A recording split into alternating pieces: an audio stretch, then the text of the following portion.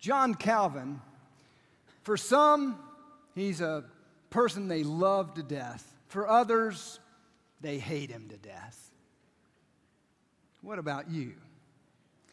Let me ask you a question. How many here know who John Calvin is?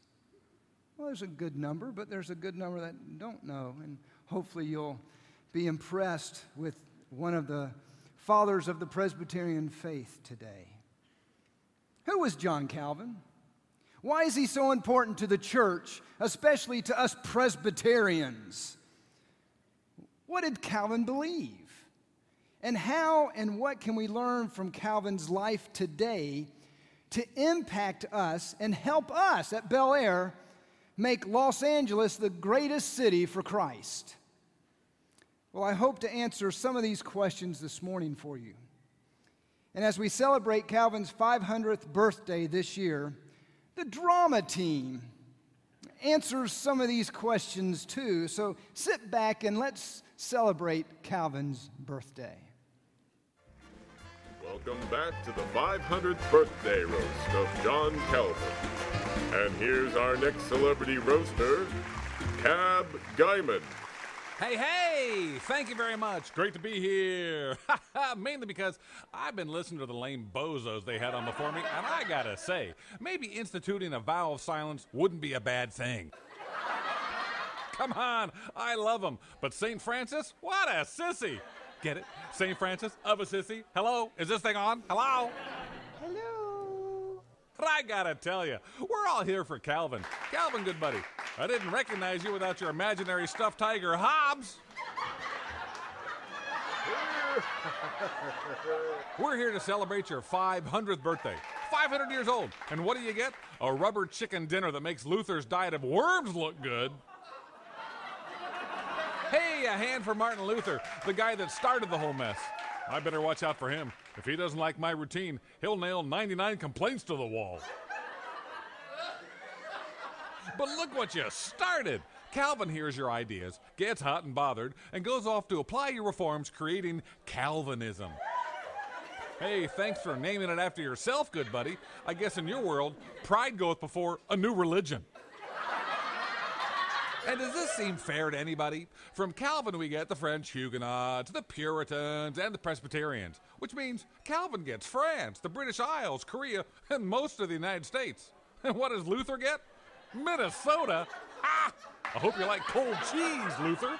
Calvin's an author as well, outlining the Reformed faith with Institutes of the Christian Religion. Ooh, now there's a barn burner of a title. Let me give you some advice. Change it to Harry Potter and the Institutes of the Christian Religion. It'll sell like hotcakes. One of your followers is here. Hey, give it up for John Knox, the guy who founded the Presbyterians in Scotland. Speaking of Knox, Calvin's gotten a bad rap because at first he was opposed to music and worship, while Luther had all kinds of popular songs. But let's be fair, Luther was getting his hymns from popular bar tunes, while all Calvin had was Knox and his bagpipes. This is why the Scots invented golf, ladies and gentlemen, to get as far away from that sound as possible.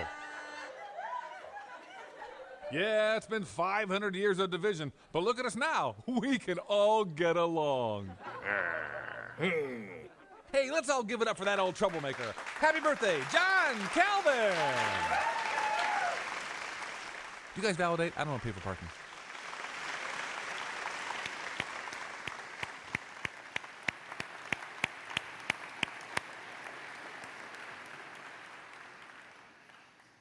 Wow, how do I follow that?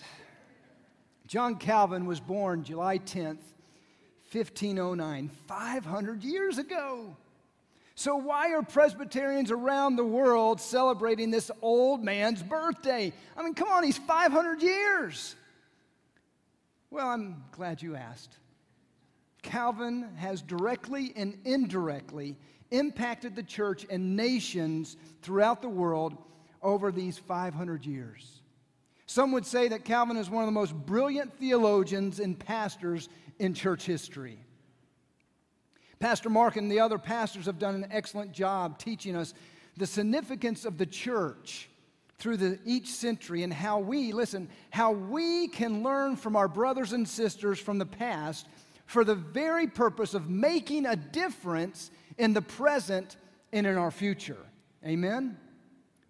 Recently, Pastor Mark has taught us about the 16th century and the Great Reformation of the church and the pivotal point in the history of the church and the world. We've learned about the major catalyst of the Reformation, Martin Luther. We've learned a little bit about Zwingli and some about John Calvin. And although we're taking a quick step back in our series, go back to the 16th century to learn about Calvin, Pastor Mark has taught us the major fundamentals of the Protestant Reformation teaching known as the five solas. And I want us to review those briefly. And as we come to learn more about John Calvin, the five solas were all foundational for his life and ministry. The first sola is sola scriptura, Scripture alone, the authority and supremacy of Scripture. The Reformers, including Calvin, came to realize that the Scriptures are the Word of God and that this is what we should build our life on. That the authority of life and practice is founded in the Word of God, not in the authority of the church. And that was radical back then. Very similar today. The Word of God is being pushed aside for popular psychology. And the Lord wants us to get back to sola scriptura. The second sola is solus Christus, Christ alone. The only way to salvation is through Christ, not through the church. Not through doing certain works that the church tells you to do, but falling before the mercy seat of God and relying on the shed blood of Jesus Christ on the cross and His resurrection. Christ alone was foundational to the teachings of the Reformers. The third is sola gratia, grace alone. Grace alone. We're saved by grace alone. We're saved by grace through faith alone. And grace is God's unmerited favor. It's nothing that we can do. And the Reformers, including Calvin, held to this truth. The fourth is sola fide, faith alone. Faith alone. The means of appropriation of salvation is through the gift of faith that the Holy Spirit gives each one to receive the work of Christ on the cross, to receive the forgiveness of sin, and to come into a personal relationship with Jesus Christ. And finally, the fifth, soli Deo gloria, glory to God alone. The purpose of living, according to the Reformers and according to the Westminster Confession, the purpose of living is to glorify God with our entire life, with all of our gifts, all of our resources, to glorify God in all that we say and do. And as we've discovered, Martin Luther and Zwingli, along with many others, such as Martin Bucer, Calvin's mentor, and others of the first generation reformers, these reformers laid the foundation of the five solas. But it was John Calvin and the second generation reformers that built upon these five solas. It was Calvin that used the Word of God and to teach on these five solas, in which he clarified and expounded them so that we come to understand sound theology with the power of the Spirit and the grace of God. So John Calvin built upon the foundation, but he expounded that in his works and in his life and teaching. So who was John Calvin and what did he believe? Well, I'm glad you asked. When I was teaching in seminary, I taught a course on the Reformation, a 10-week course, and spent 3 of those lectures on John Calvin and what he believed. And so for the next 9 hours, we're going to be talking about John Calvin and learning what he believes so you can go home and say, yes, I know Calvin now. You see, this morning, we could learn a lot of facts and statistics about this great man of the 16th century. Statistics such as he was a Frenchman, born in Noyon, France, that he was educated in philosophy, theology, law, and humanism in Paris, Orleans, and Bourges, that he was suddenly converted, we don't know the exact date, between 1533 and 1534, that he pastored and helped reform the city-state of Geneva for a year and a half, 1536 to 1538, and was expelled because he refused to serve communion to the city officials because they were trying to control the church instead of the pastors. And then he went to Strasbourg to pastor. And then for some reason, in 1541, he returned to Geneva. And we'll learn more about that in a moment. I could tell you more facts that he was married in 1540 to a widow that had 2 children. He had a child his own, but that child died at birth or shortly after birth. His wife died in 1549, and it grieved his heart because his helpmate for life was taken. In 1536, John Calvin wrote the first edition of the great Christian Institutes, the Institutes of the Christian Religion. Now, the title is too long for me to read here, but the first edition was about 250 pages. The final edition is 4 books, about 1,200 pages. So he did this, but this is foundational in understanding who Calvin is and understanding our Presbyterian heritage. I could continue on that in 1553, Calvin participated in the execution of a heretic, Michael Servetus, who was burned at the stake in Geneva, and this murderous act has plagued Calvin ever since. But did you know that he preached over 4,000 sermons? 5 different sermons a week. He also taught 3 to 4 lectures a week on top of that. He wrote a commentary on almost every book of the Bible and numerous tracts and theological treatises and thousands, actually 11 volumes of letters. And along with all the teaching and writing that this man was doing and pastoring, he was very sickly. He suffered from kidney and gallstones, suffered from gout, intestinal disease, arthritis, asthma, intense headaches, and other ailments that I'm not going to go and bore you about. And finally, in 1564, May 27th, he went to be with the Lord. But going over all these facts and statistics would be boring and really not reveal much about John Calvin. And there's really not time to really get into his theology today, although I'll share a little bit of that with you. For example, Calvin is so much more than the doctrine of predestination. I mean, he taught that, but that was not the foundation of his life and teaching. It's been distorted in many ways as well. Calvin's focus was truly on the 5 solas, especially the glory of God, which includes the wonderful doctrine of the sovereignty of Almighty God. Many of the songs we sang in worship today are about the glory of God and the worship of God. And Calvin's heart was to always glorify God and to let people understand that the massive, glorious King of Kings and the Lord of Lords, so other that you couldn't really know him, once and wanted to come to know you in an intimate way. He was an excellent expositor of Scripture as revealed in his sermons and more so in his commentaries, in which he laid the foundation for modern biblical exposition. And as one reads and studies Calvin's, one realizes that he is known as a theologian of the Holy Spirit. Who knew that? You think he's just a boring old chap. He loved God.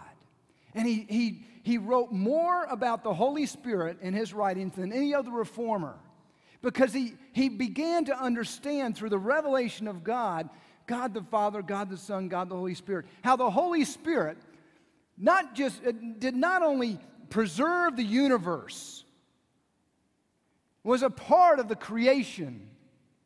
Not creation, but created the universe. This same Holy Spirit comes down and convicts us of sin, draws us, brings us to repentance, reveals to us our sinfulness and our need for a Savior, gives us the gift of faith, brings us into faith, and then fills us with many gifts to give back to Him.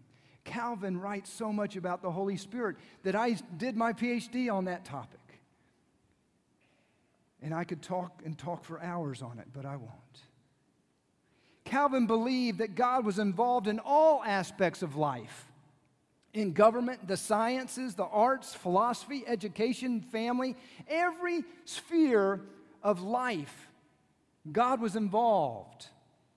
And it was the believer's responsibility to use his gifts or her gifts to transform his or her area of influence. Pastor Kim expounded on this some last week. So when we read his foundational works, the Institutes, we discover his theological concepts that he believed were biblically based and extremely insightful and thorough, dealing with the major issues of the 16th century. However, in just touching on a minute portion of his beliefs and teachings, I believe we discover the heart of John Calvin when we reveal his motto and his seal. Let me just pause for a second. Most people don't have a life verse or a life motto or a seal.